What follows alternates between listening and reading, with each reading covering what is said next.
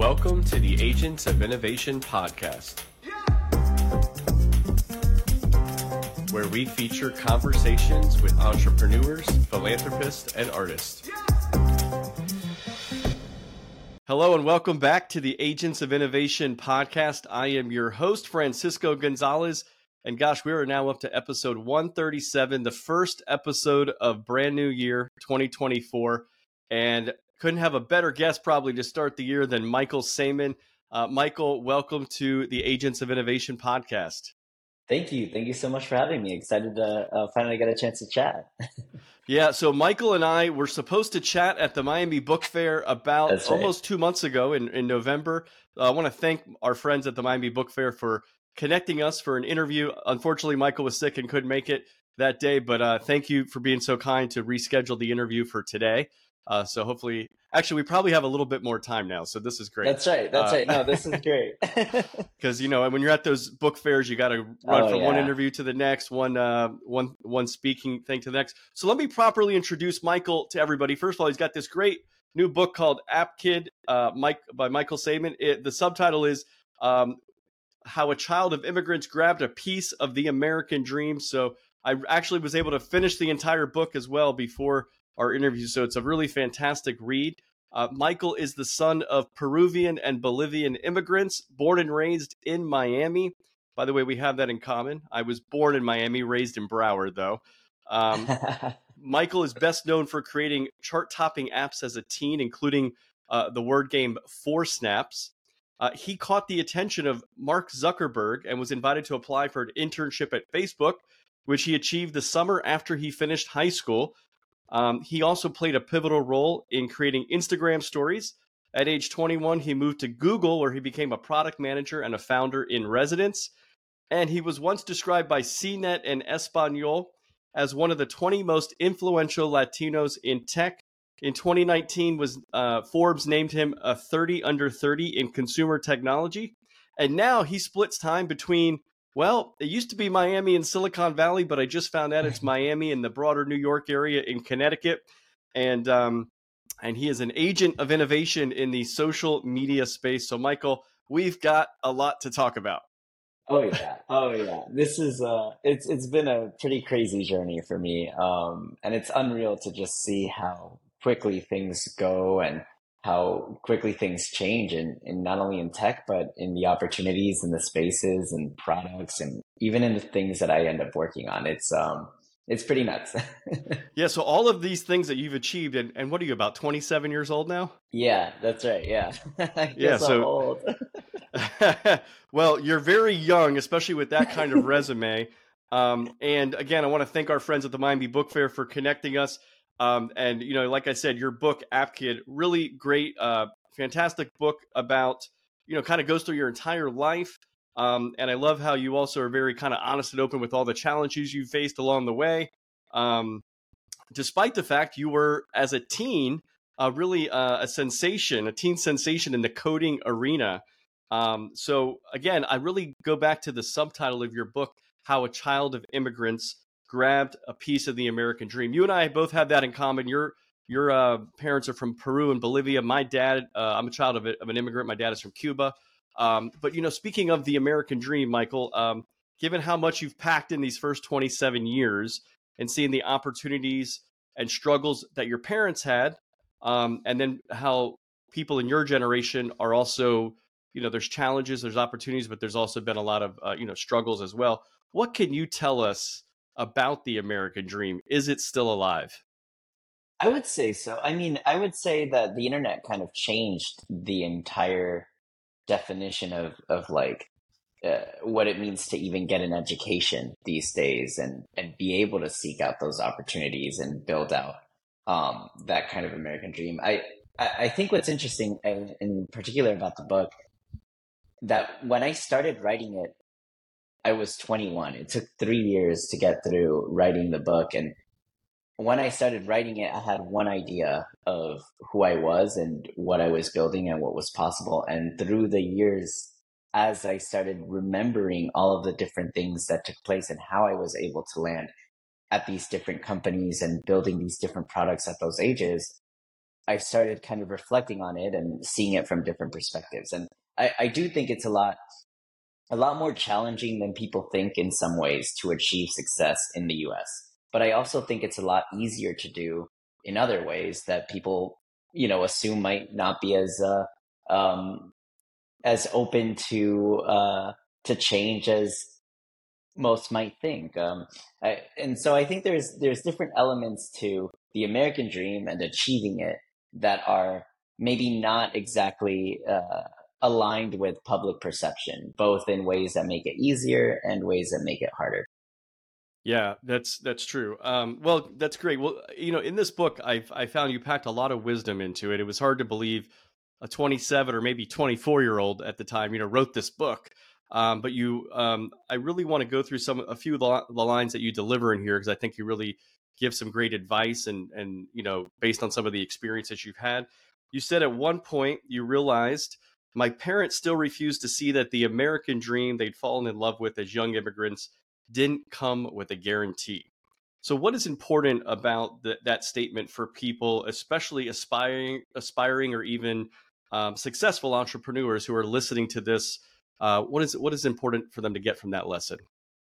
I think my parents came with this notion that like the US is filled with opportunity and that like if they just push hard enough, they can land on it, and once they have it, they can keep it.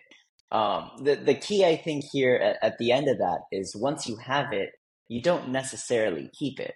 That's one of those things that I think I learned over the years too.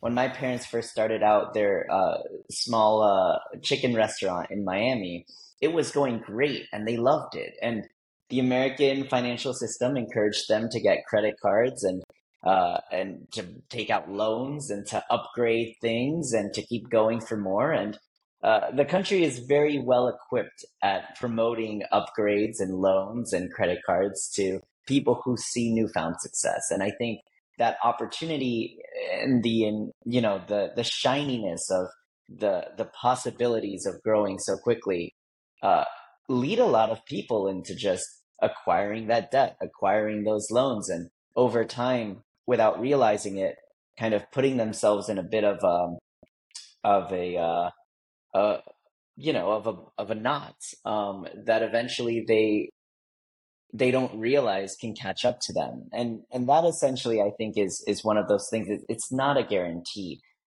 Just because one works hard and just because one achieves a certain success does not mean that you get to keep it. And so I tend to be very conservative with my approach to saving money and spending it, and even when it comes to raising funds for startups and things like that, because you never know when the good times will no longer be around. And in the U.S. economy and the way that the markets work here, it's an up and down every few years. You never really know what's going to hit, and having that type of like mindset for diversification and having plan B, plan C, plan D, plan E, and continuously having those in mind as you grow, it I think is pretty important. And I mean, to simplify all of that, I would just say it's about keeping doors open and opening new ones every day, no matter how many doors you already have open, and leaving them open and continuously growing those relationships, because there's always going to be a time when one of those doors fails and you need to have a backup. So for me, it's always been about stability. Clearly, growing up in my parents, with my parents having had some early success with their restaurant and then losing it all and eviction and so on, like the up and down for me as a kid kind of retrained me to think in the most conservative of ways when it comes to all that stuff. And I do think when it comes to like the American dream and it not being certain either is, and not being that guarantee is like, even for those who do try hard, you're not guaranteed at success. America won't just give you the success. And what's funny about this is like, I think there are like a lot of ways in which we see stories of successes that showcase somebody at the top, and and people talking about them as being just, oh, they moved to America and there you go, they had it, it was done. And the truth is that it's a lot harder than that. I had my engineering passions, and I was obsessed with coding, but I wasn't that great at it. And even then, in order to succeed, I had to email a bunch of people constantly begging people to write and talk about my apps, hoping that someone would take a look at something I was building. And as I would go through it, just really almost desperately trying to keep my products alive. And that kind of like intense work, I think without it, I wouldn't have been able to succeed. So yes, the US offers the opportunity, but definitely not guaranteed. And it's definitely not permanent. Yeah, and you brought up some things there as well regarding the type of economy, that we're moving into. We've moved into the internet economy. We may be moving into a more automated, AI-driven economy as Oh well. yeah. But what I find interesting about your parents' story, they didn't just. I mean, so many people come here to the United States as immigrants, and they do find a lot of opportunity. But a lot of times they are working for other people, and they may have done that. But they also they were entrepreneurs themselves, right? Like you That's said, they right. were running a restaurant. And so that's really neat. And they were running what seemed to be, from what I gather from the story in your book, a pretty successful restaurant Yes. until the Great Recession happened in that 2006 2010 period. Yes. And then, like a lot of people, they lost a lot. Also, they probably had, a lot, some things invested in real estate that was overinflated, all these sorts of things. Meanwhile, you're like 13 years old at the time. You go on the internet, you Google how to code, you figure out how to code, you start creating apps, you start bringing in money, more money than your parents were bringing in for themselves, and you're like 13 years old. I mean, it's just like a crazy story. But to me, it's also emblematic of what is going on in America, like where the challenges were in the economy of the past. A lot of people are still thinking, especially people maybe your parents' age, that uh, basically they were trained in a certain way. They lived in a world that was going in a certain direction, and then boom, the internet comes along and shifts the whole dynamic, disrupts the whole dynamic. Now, there's great things that come out of disruption, but there's also a lot of challenging things for a lot of other people. So you're kind of, your family alone, it's like kind of like it goes right through the family in terms of the things that were lost, but the things that were gained through the opportunities that you saw. So what do you think kind of this can tell us about the shift in the current economy and how it's Mm. impacting the American dream?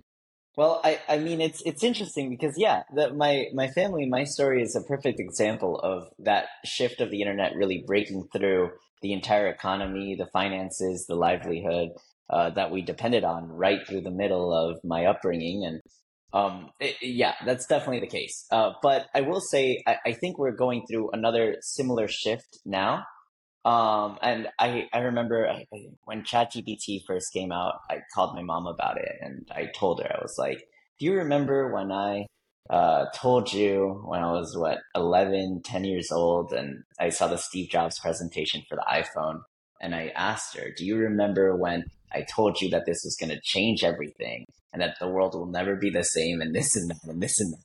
And she was like, yes, kind of all worried, right? I was like, well, a new product came along called ChatGPT that is going to do the same thing, and it's going to do it again.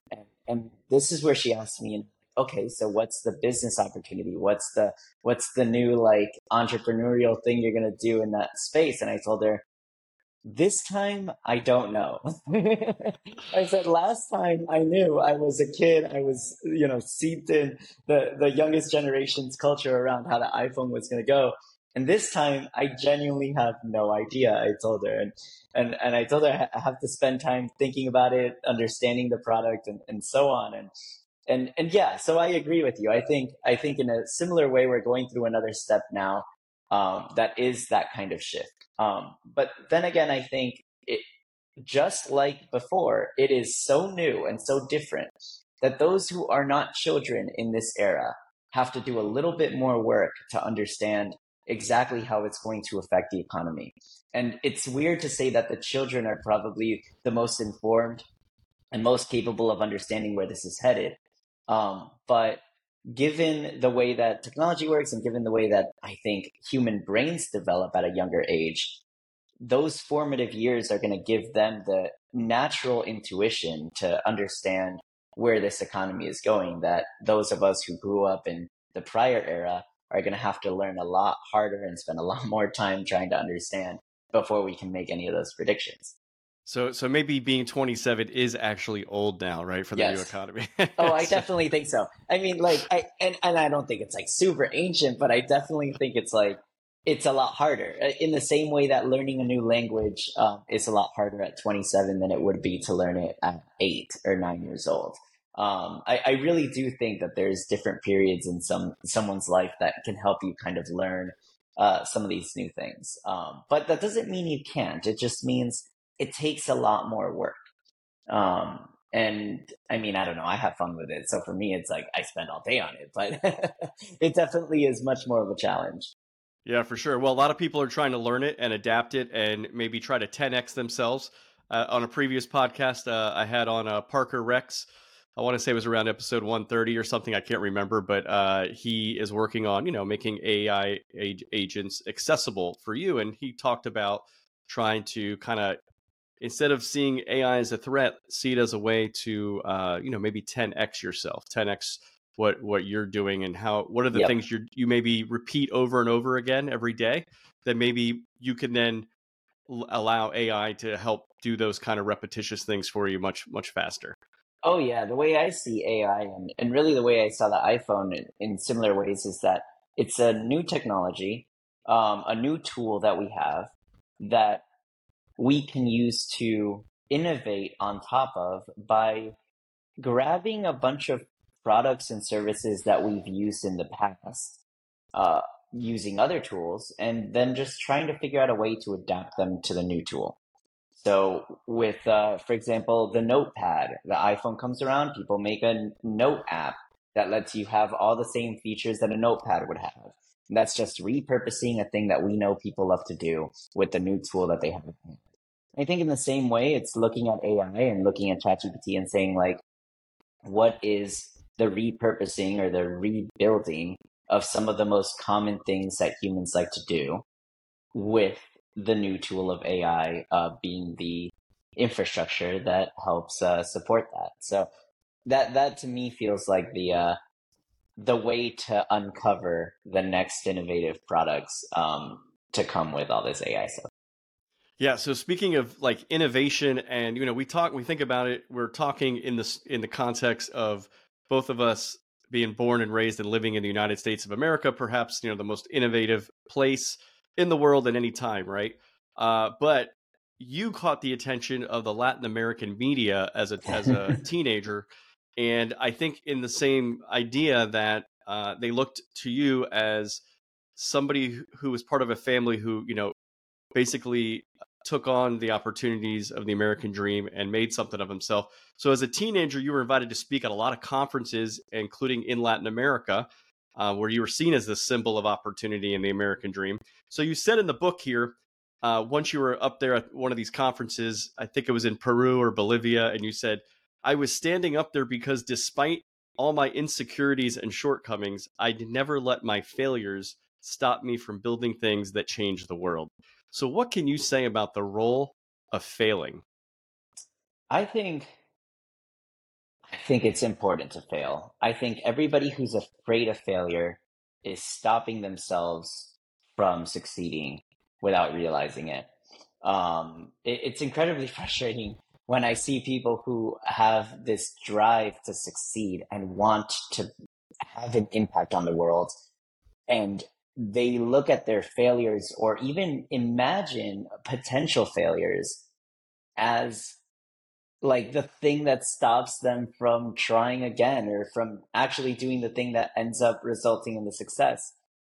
Like we have a lot more, we have a lot more agency to define our future than I think we tend to believe we have. And I think the most successful people in the world are aware of the agency that they have, or they're naively unaware of the lack of control that they have over the world. And that naiveness around their lack of control gives them this delusion of control that actually leads to them succeeding. So whether or not we have control over the world and how things go and how our future goes, the idea that one has control over it, I think, correlates with the successes that they can have. And those people who think of failure as something that's inevitable or that they're afraid of hitting, they're wasting their time. And I do think it's important to fail, and I think it happens constantly. And I don't know what the right way is of handling failure, but the way that I tend to handle it is not so much. And there are people who will say, "Oh, to handle failure means to think about it and understand why you failed and learn from it." For me, I never structured it that way. To me, that feels very like organized, and I'm kind of a mess. So my failure approach is actually very different. It's but similar in other ways. It's basically that I go into something, and when I fail, I I just assume that that's part of the my process of building, and I say, oh no, this one failed because this and that, and I understand that, and I'm like, oh, it's part of the work.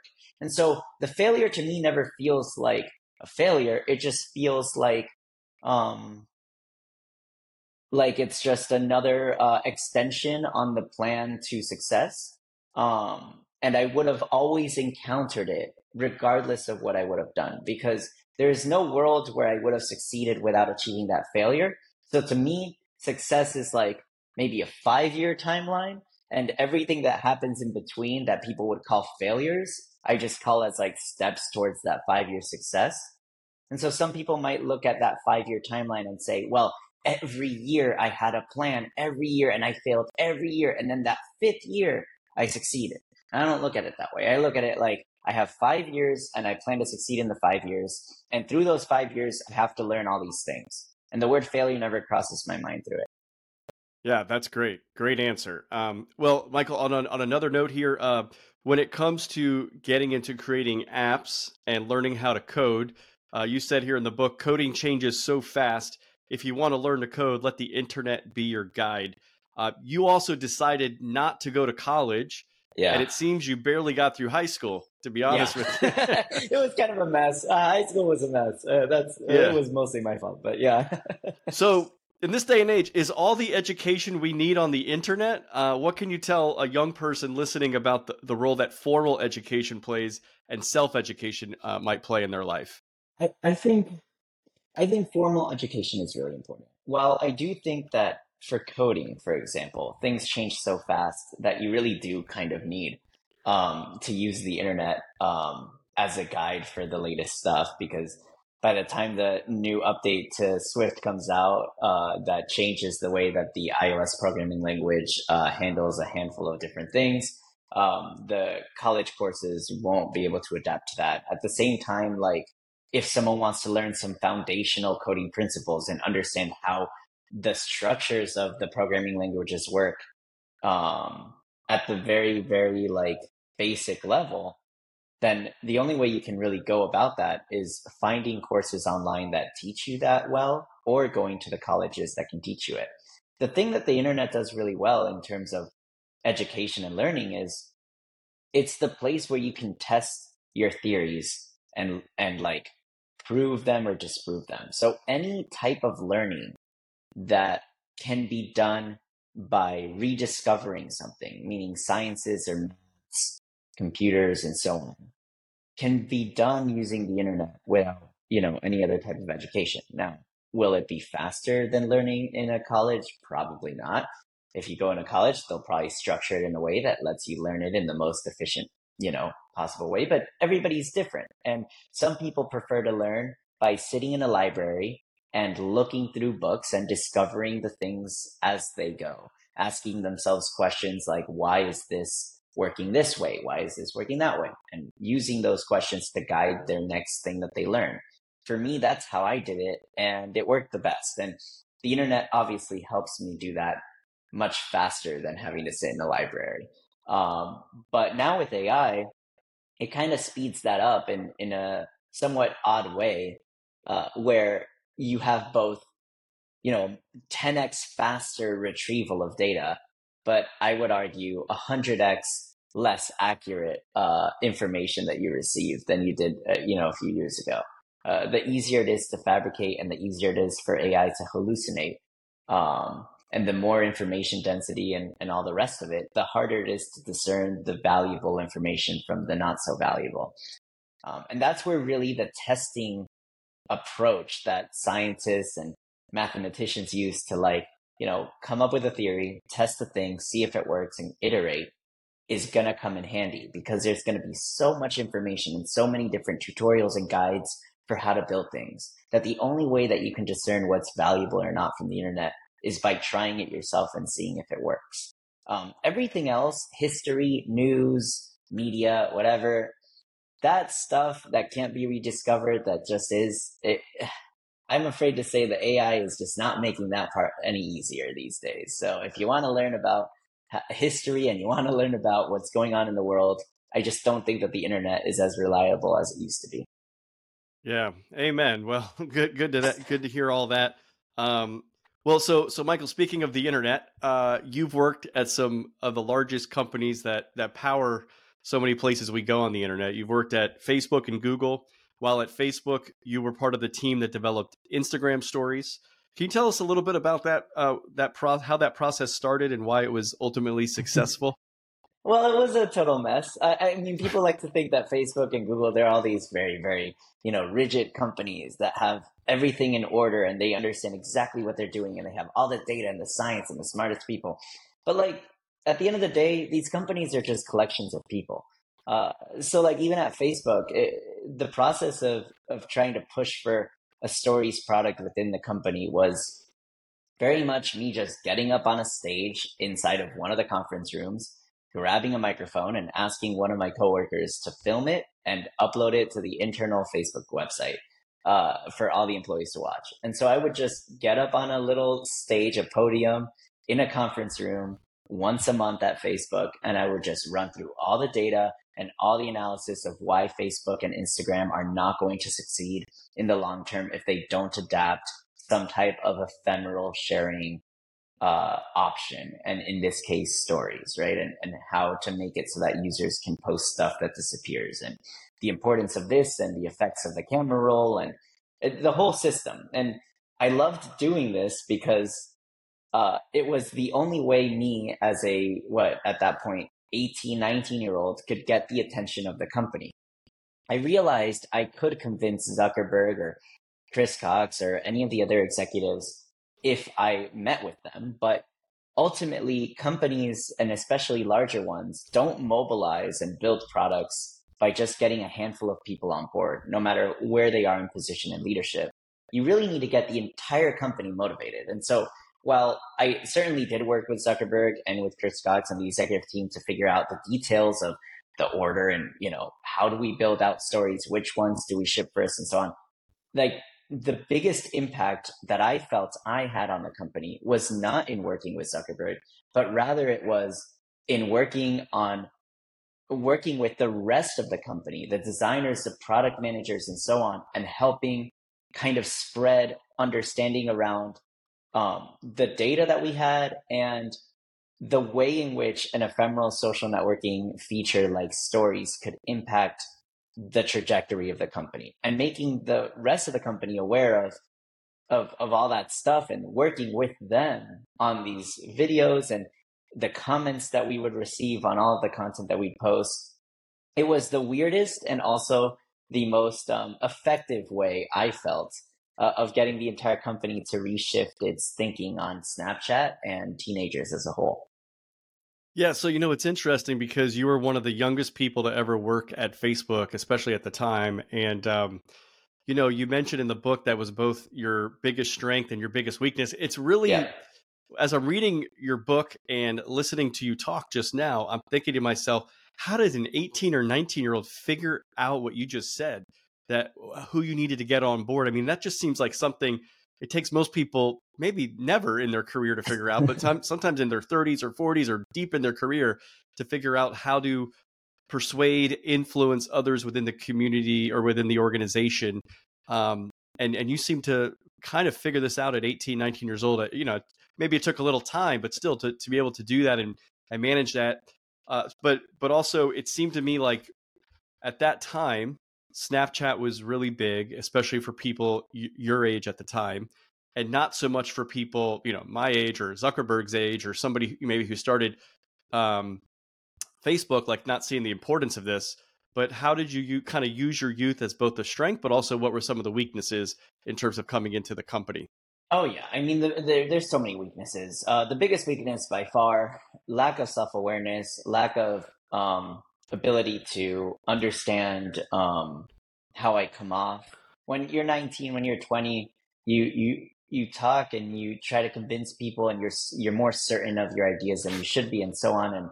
And you look back at videos or photos or even things you write in those ages, and you think, oh my gosh, like how unaware of the world uh, I was, right? And then also I surprise myself when I look at those and I say, how could anyone at Facebook deal with me because I looked insufferable when I look at those videos. I'm like, I sound insufferable.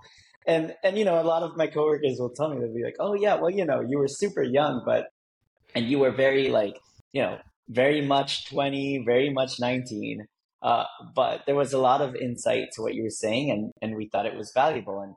And so the way I see it is like, I understood at that point that I had a set of weaknesses, but I knew that the weaknesses that I had weren't limiting me from being able to have the kind of impact I wanted.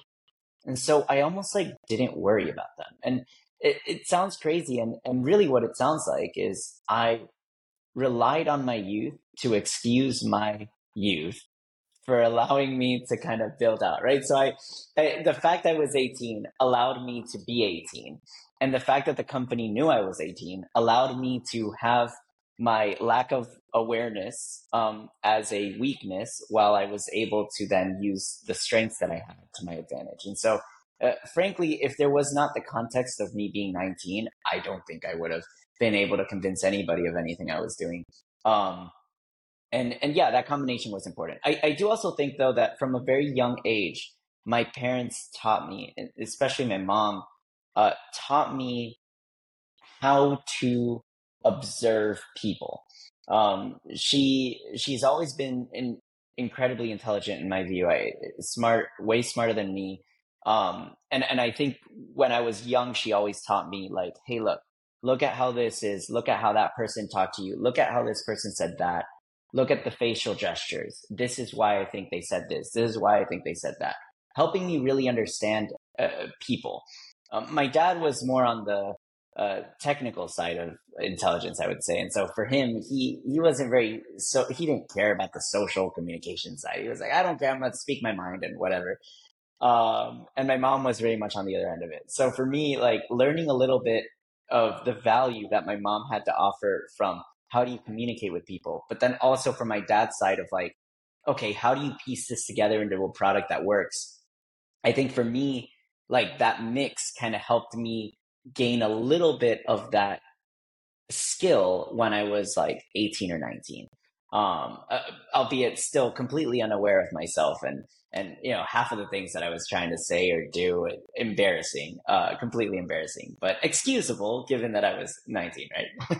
Yeah, well, that's great that so many maybe within Facebook also had that, gave you a little bit of grace maybe for being That's your right. age, but also had that, hey, we can learn something. I mean, if this is they were losing the next generation of users, especially the time period Facebook was created. So very interesting. And now obviously TikTok's really strong, and all these sorts of things are happening. I've got a couple of questions though to get to on this space. First of all, since we're talking about Facebook, you mentioned the book that you work very closely at times with Mark Zuckerberg, including introducing him to many of the Snapchat features by Yeah. Snapchatting with him, Yeah. which was probably pretty cool. But what was it It's like to fun. work with him, Snapchat with him? What do you think people maybe might be surprised by?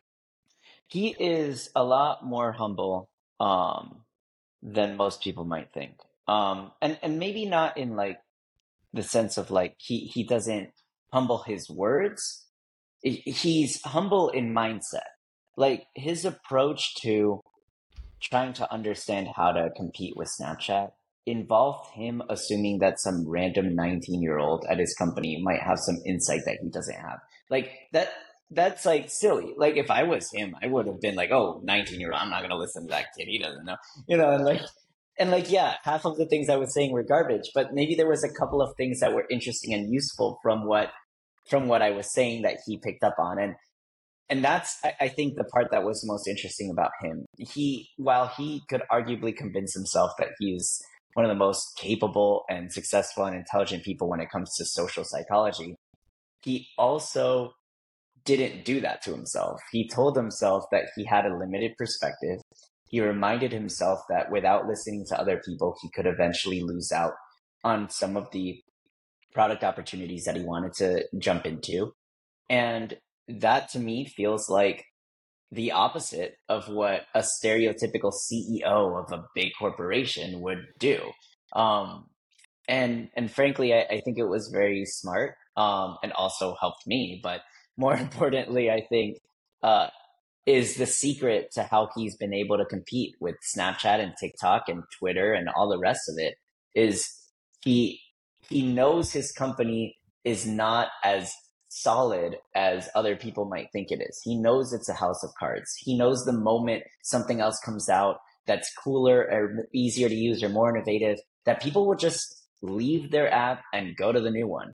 And so given how fragile his business is, he has this mindset of always looking towards the next thing with the assumption that he might not know anything about it and has so much more to learn from it. That ability that he had, I think, is why TikTok and the rest of it is so successful. There's other companies out there.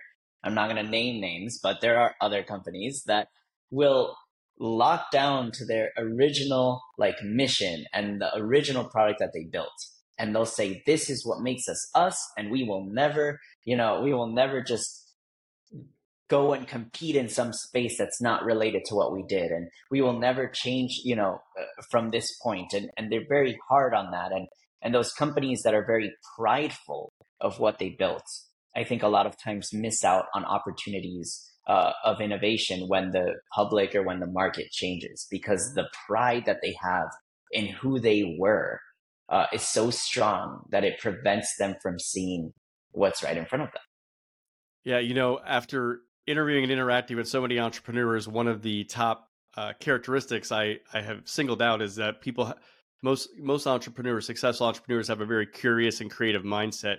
But I've come to understand even more recently that is only built on humility. In order to be curious, you have to be humble enough to know that you don't know everything and that there's more to discover. And so it Yes. sounds to me like somebody like a Mark Zuckerberg that you just described, he knows that. He's aware of that. He's also aware, of the kind of capitalist economy we live in, right? The free market, that people can choose new things. And he's constantly, obviously they acquired Instagram, they acquired WhatsApp.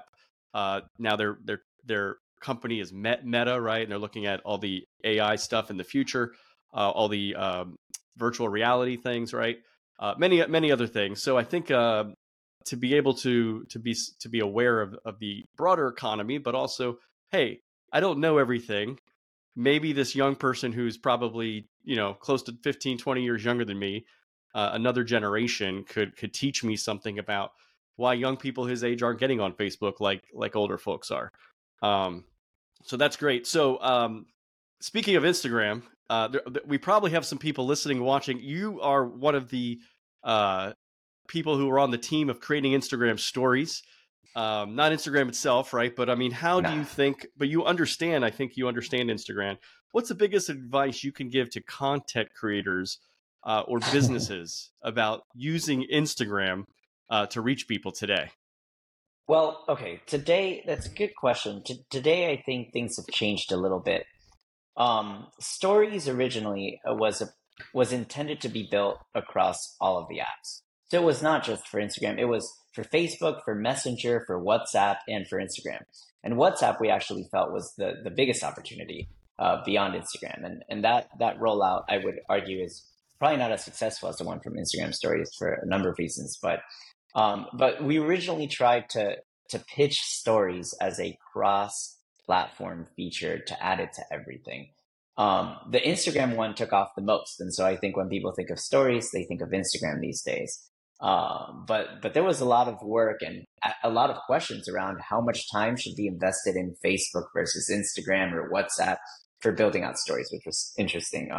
But today, to answer your question, I think social media in general has pivoted away from social connections between close friends and real life connections and towards what I would call the TV 2.0, right? This is like a new television era where instead of having TV channels, you have these apps, and these apps, instead of having a singular programming schedule, have a bunch of different algorithms that give you different feeds and notifications and personalization.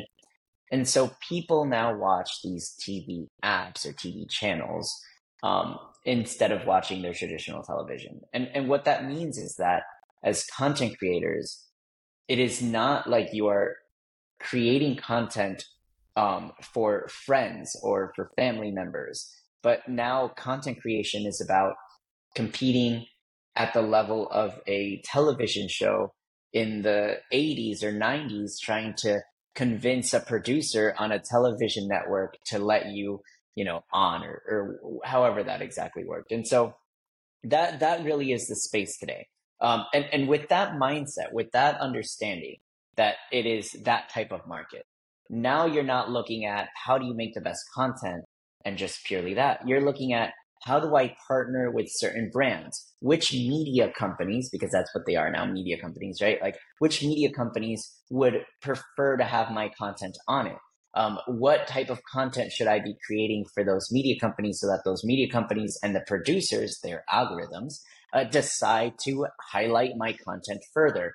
And how do I work with different brands, and how does working with those brands help distribute the content that I'm trying to share? And so really thinking of it as a business, not as a social place to connect with your friends, is I think much more realistic to the landscape that the social media apps are today. They are not apps where people share what they're up to anymore. And so because of that, I think a lot of companies these days are really going into it with that mindset, winning. And then a lot of classical content creators are kind of confused or feeling a little bit out of place, because the landscape that they're in and the algorithms and the companies that they're working with have the same names as the ones that they used to post on, but they are entirely different animals these days. And I would really try to think about that and realize we are in a totally different world, and all the rules and all the things that we know about creating content on social media from the 2000s needs to be left there, even in the early 2010s, because it's just not applicable anymore.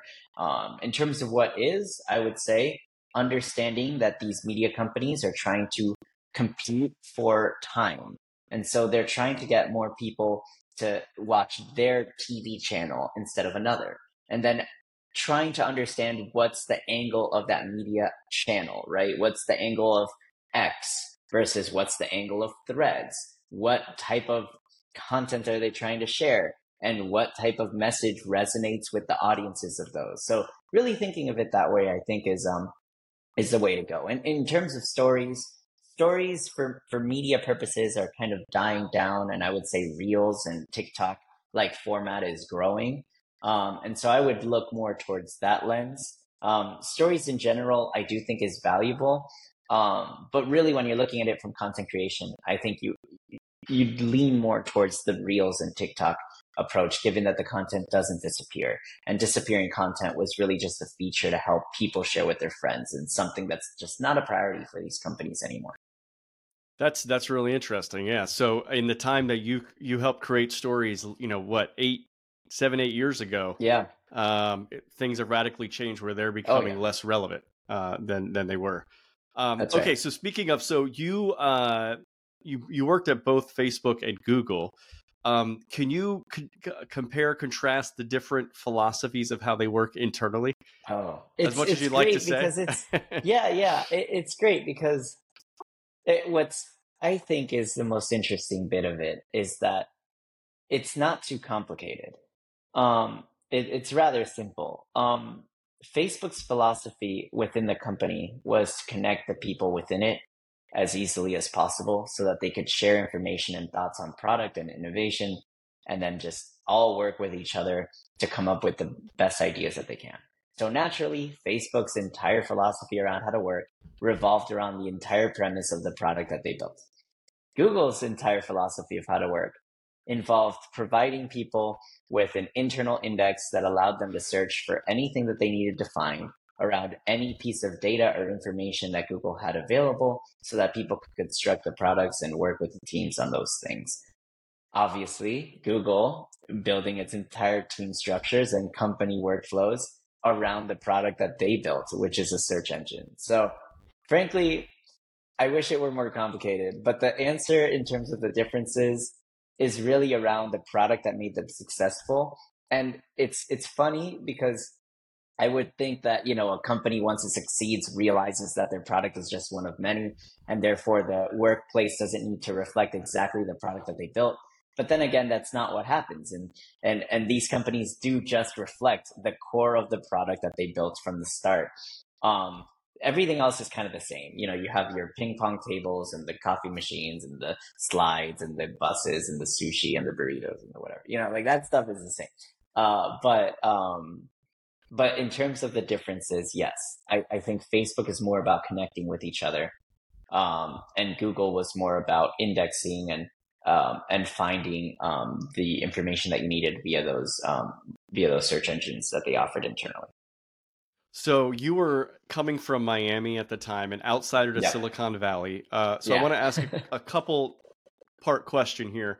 First, Yeah. you mentioned in the book that like in many places in Silicon Valley, including these companies, there was a very small minority of Latinos who worked in those companies, very huge companies in Silicon Valley. And you mentioned in the book that education and outreach to bring more diversity into tech is badly needed. So again, you were coming in as a Latino, an immigrant of people from Latin America. You also speak fluently in Spanish as well, right? Yep. So how, kind of similar to the age question, you were young as a little bit outsider. How was the similarity as a Latino coming in, and what do you think these companies maybe are doing or should be doing more of bringing more Latinos, especially Yeah. with I the mean, U.S. yeah. becoming more Hispanic, right? Exactly. More Yeah. Hispanic over time. I think it's so important to understand the demographics of the people in the country that you're trying to market to. I think that's one of the things that I tried to explain to others, who are looking to apply to these companies thinking, oh, I'll never get in. Like, they don't want me. They only want people from the US. And then, trying to explain, like, no, like, if Facebook is going to be a global product, it needs to have a global workforce of product managers that can understand the global needs of the global product. Like you can't build a product for Malaysia if you don't have anyone at your company that lives or is from Malaysia or understands anything about Malaysia. Like in the same way, you can't do it for Peru, you can't do it for Argentina, you can't do it for Mexico, you can't do it for the US. So definitely there's a need for it. I think the challenge lately for me is like, and not even lately, like I think since the beginning, I've always been a little frustrated by the approach, which is that like one thing is appearances. Like one thing is trying to find a way to make companies like, Facebook or Google look like they're diverse, look like they have achieved, this diversity in their workforce. And I think a lot of times you'll find like, they'll hire people because they come from a background, but maybe don't necessarily have the skill set to do the job. And I remember always being worried that part of the reason why I was hired was because, oh, I was, my parents are from Peru. I checked the box. Is that really it or whatever? And that fear of like not knowing if I'm there for my merit or not, or am I there as like a media play? Am I there as what? Like always scared of that, and always doubting whether or not I should have been there, was was a bit scary. And I think, frankly, like what I want to see and what I've always wanted to see was that the smartest and most capable person that they hire happen to be someone from, Chile, or happen to be someone from Mexico, happen to be someone from Bolivia, and that they didn't even have to think about where they came from. It was just, this person is just the one that they needed, and it just so happened that they came there. And the reality is like, okay, well, how do you get there, right? How do you get to the point where you can actually do that? And to me, the strongest thing you can do is to invest in those communities from the earliest time that you possibly can. Not try and pick out from the college those who survived, but rather just go to the preschool level, go to the kindergarten level, go to the youngest level you can across each of these communities in the various countries where you want to see the most talented people shine through, and invest in those communities. But there's a problem with that solution, which is they won't see an outcome that makes them look good for 20 years. So so there's a bit of an issue with the return being a little bit of a delayed gratification for the company's success. And so I feel like, had a lot of these companies started doing that 20 years ago, maybe today we'd have so many more brilliant people that could be capable of doing the job, and also have the background and experience and like personal stories and culture that can integrate with that education that they receive, to then provide the products that truly resonate and lift that community up, whichever it may be. And so I'm hopeful that in the coming years that stuff starts to grow, because I don't know, I see that as a huge opportunity. It excites me. And also, I think it's the right solution. It's the just solution, to make it so that regardless of where you are in the world, or even in the US, that you're able to have the best chance, the best opportunity at success. And for me, I don't know. That's my hope.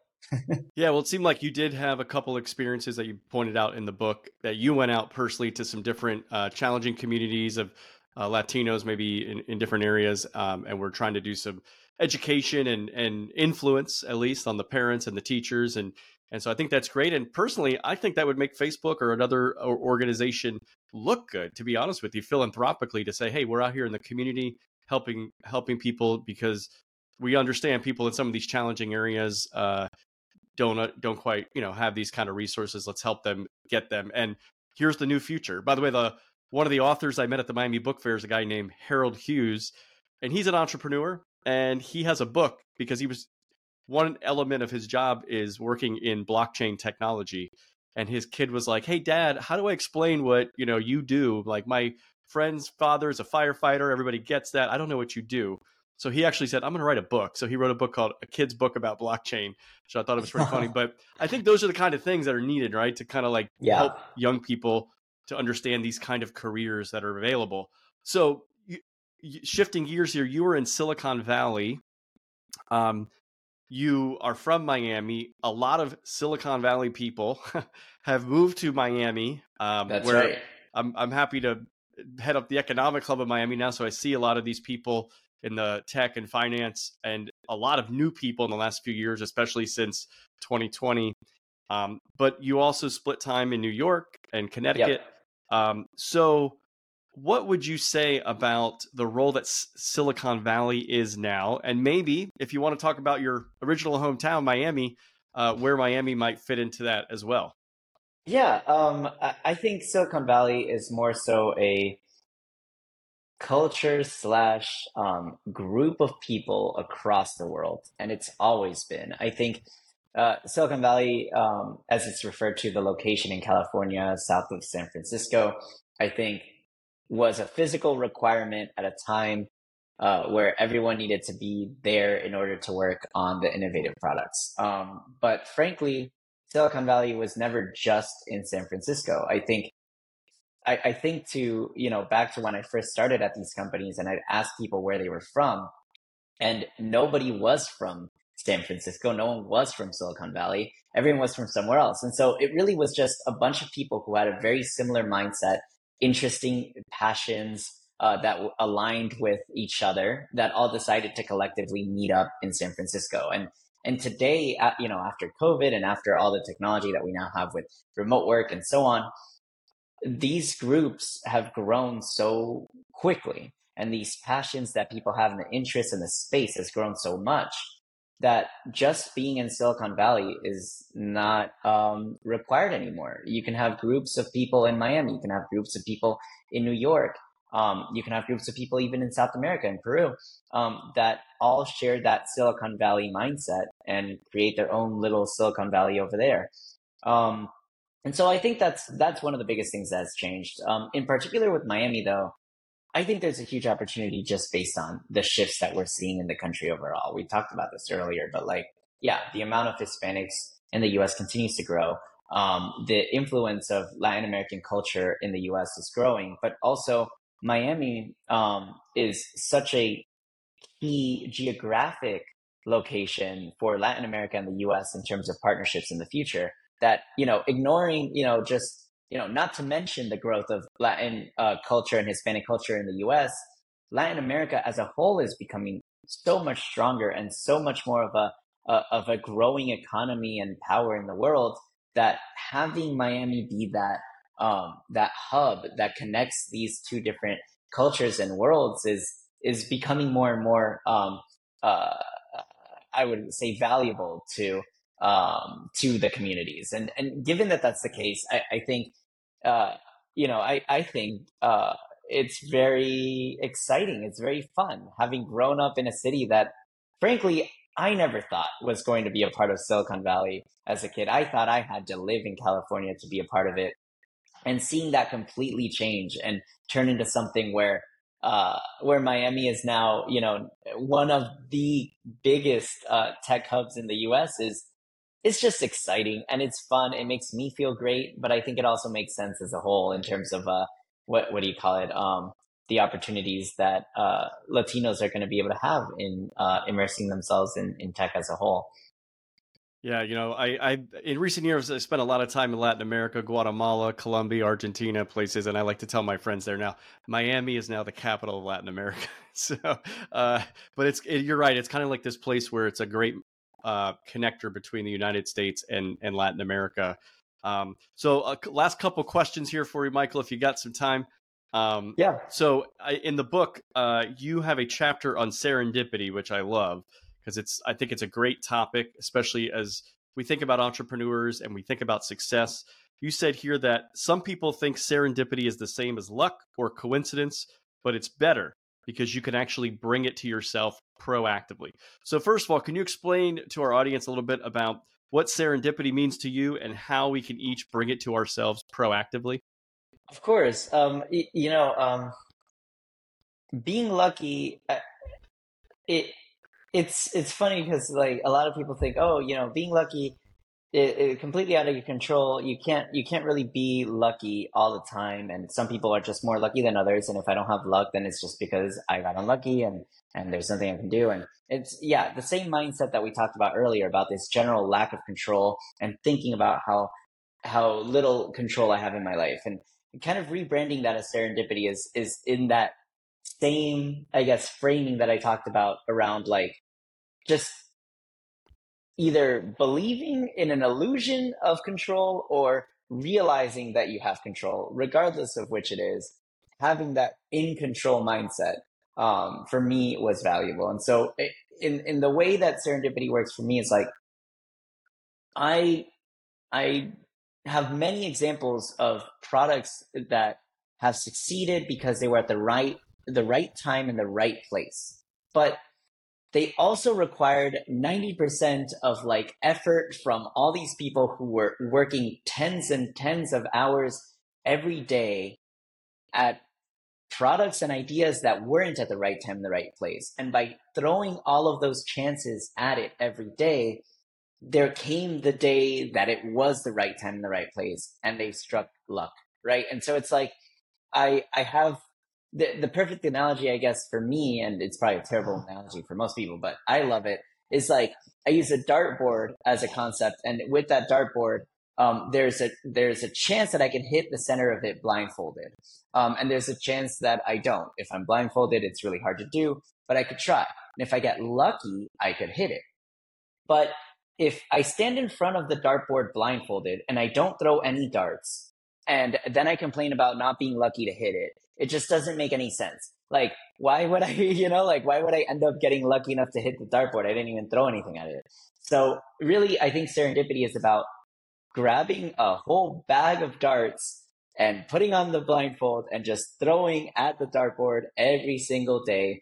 And it's not just throwing at the dartboard and seeing what sticks, but rather throwing at the dartboard, trying to listen with your ears to see, did it hit the board? Did it hit the wall? Where did it fall? And trying to kind of guesstimate how to change, the throw you do on the next round. And every time you do that, you get a little bit better. And you're still going to need some kind of luck. But if you add up enough attempts and you mix that with some of the clues that you get really close to being in control. And if you just tell yourself that you have that ability, I think, at least for me, if you believe that you have that ability, whether or not it's real, it has lent to, to the realization of some of the goals that I've had.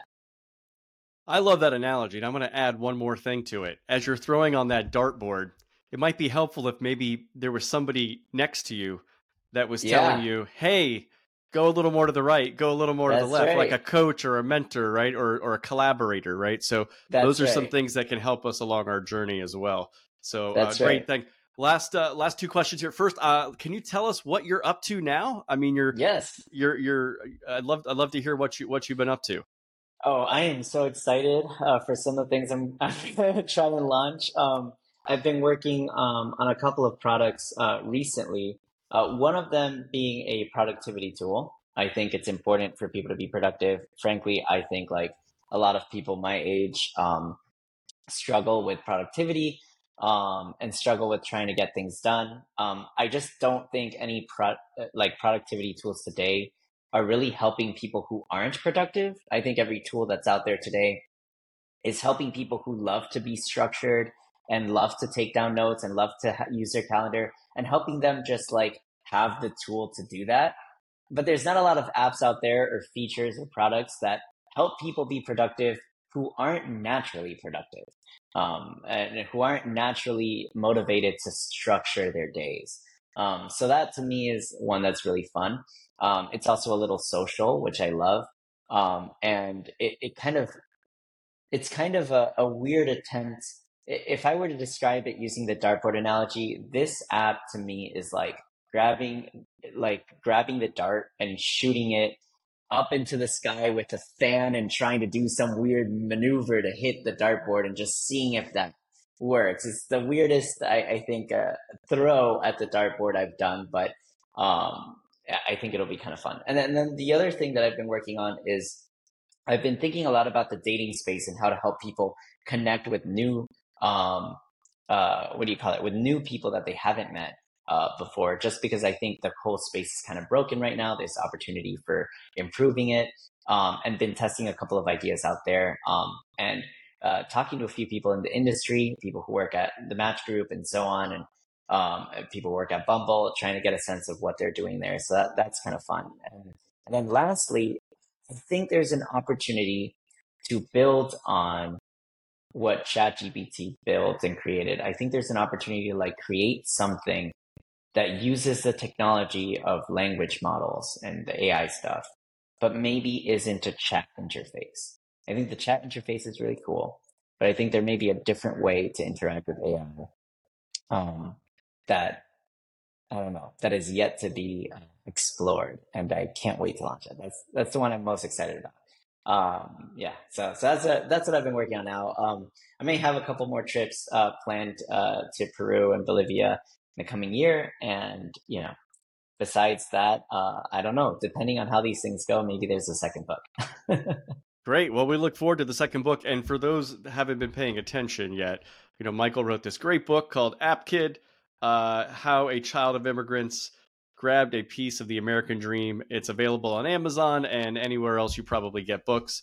Michael, one of the last things I wanted to ask you about here is, first of all, I thought it was ironic that you said a lot of young people your age aren't structured or organized. Maybe it's because you distracted everybody with Instagram stories, and all these other gaming apps. So now you're trying to say, okay, now we're trying to undistract you again and get you get you productive.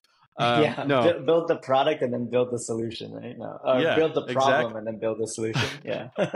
Yeah. So, but one of the things that I've personally seen, and I've been trying to articulate a little bit more, with my Fearless Journeys community and even with this podcast, what I really try to help people do is build an entrepreneur mindset. But as I especially start spending more time in Latin America, seeing and interacting with so many communities in Miami and all across the country, what I've discovered is really what people need is the immigrant mindset, right? The immigrant mindset of, first of all, it's people who've taken risk sometimes to come from places.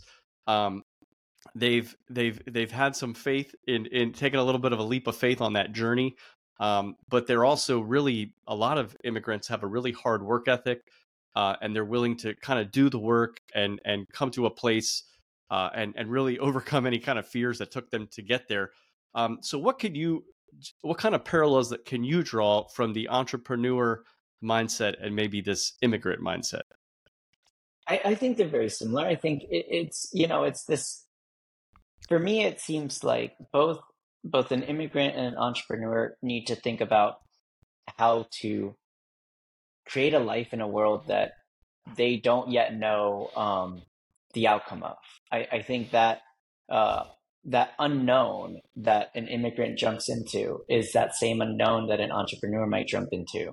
I think a lot about how immigrants and second generation immigrants in particular tend to do the best in the U.S. Frankly, and the weird, trying to understand that and doing studies to try and understand, like, why is it that this second generation from immigrants that come into the U.S. Tend to perform so well in school, tend to perform so well in college, and even in their careers. And I think it comes from the idea that an immigrant comes to the U.S., doesn't understand how things work, builds the life that they possibly can. The US gives them the opportunities that they can to build a life far beyond what they could, gives their child that life. That child then grows up, learns the struggle and the hard work that it took that parent to get the things that they have, and uses that understanding to go on and build a stable and strong career. Maybe at that point, by the second generation, the third one is just used to it and doesn't understand that and then loses it. But that tends to be, I think, a common theme that we see there.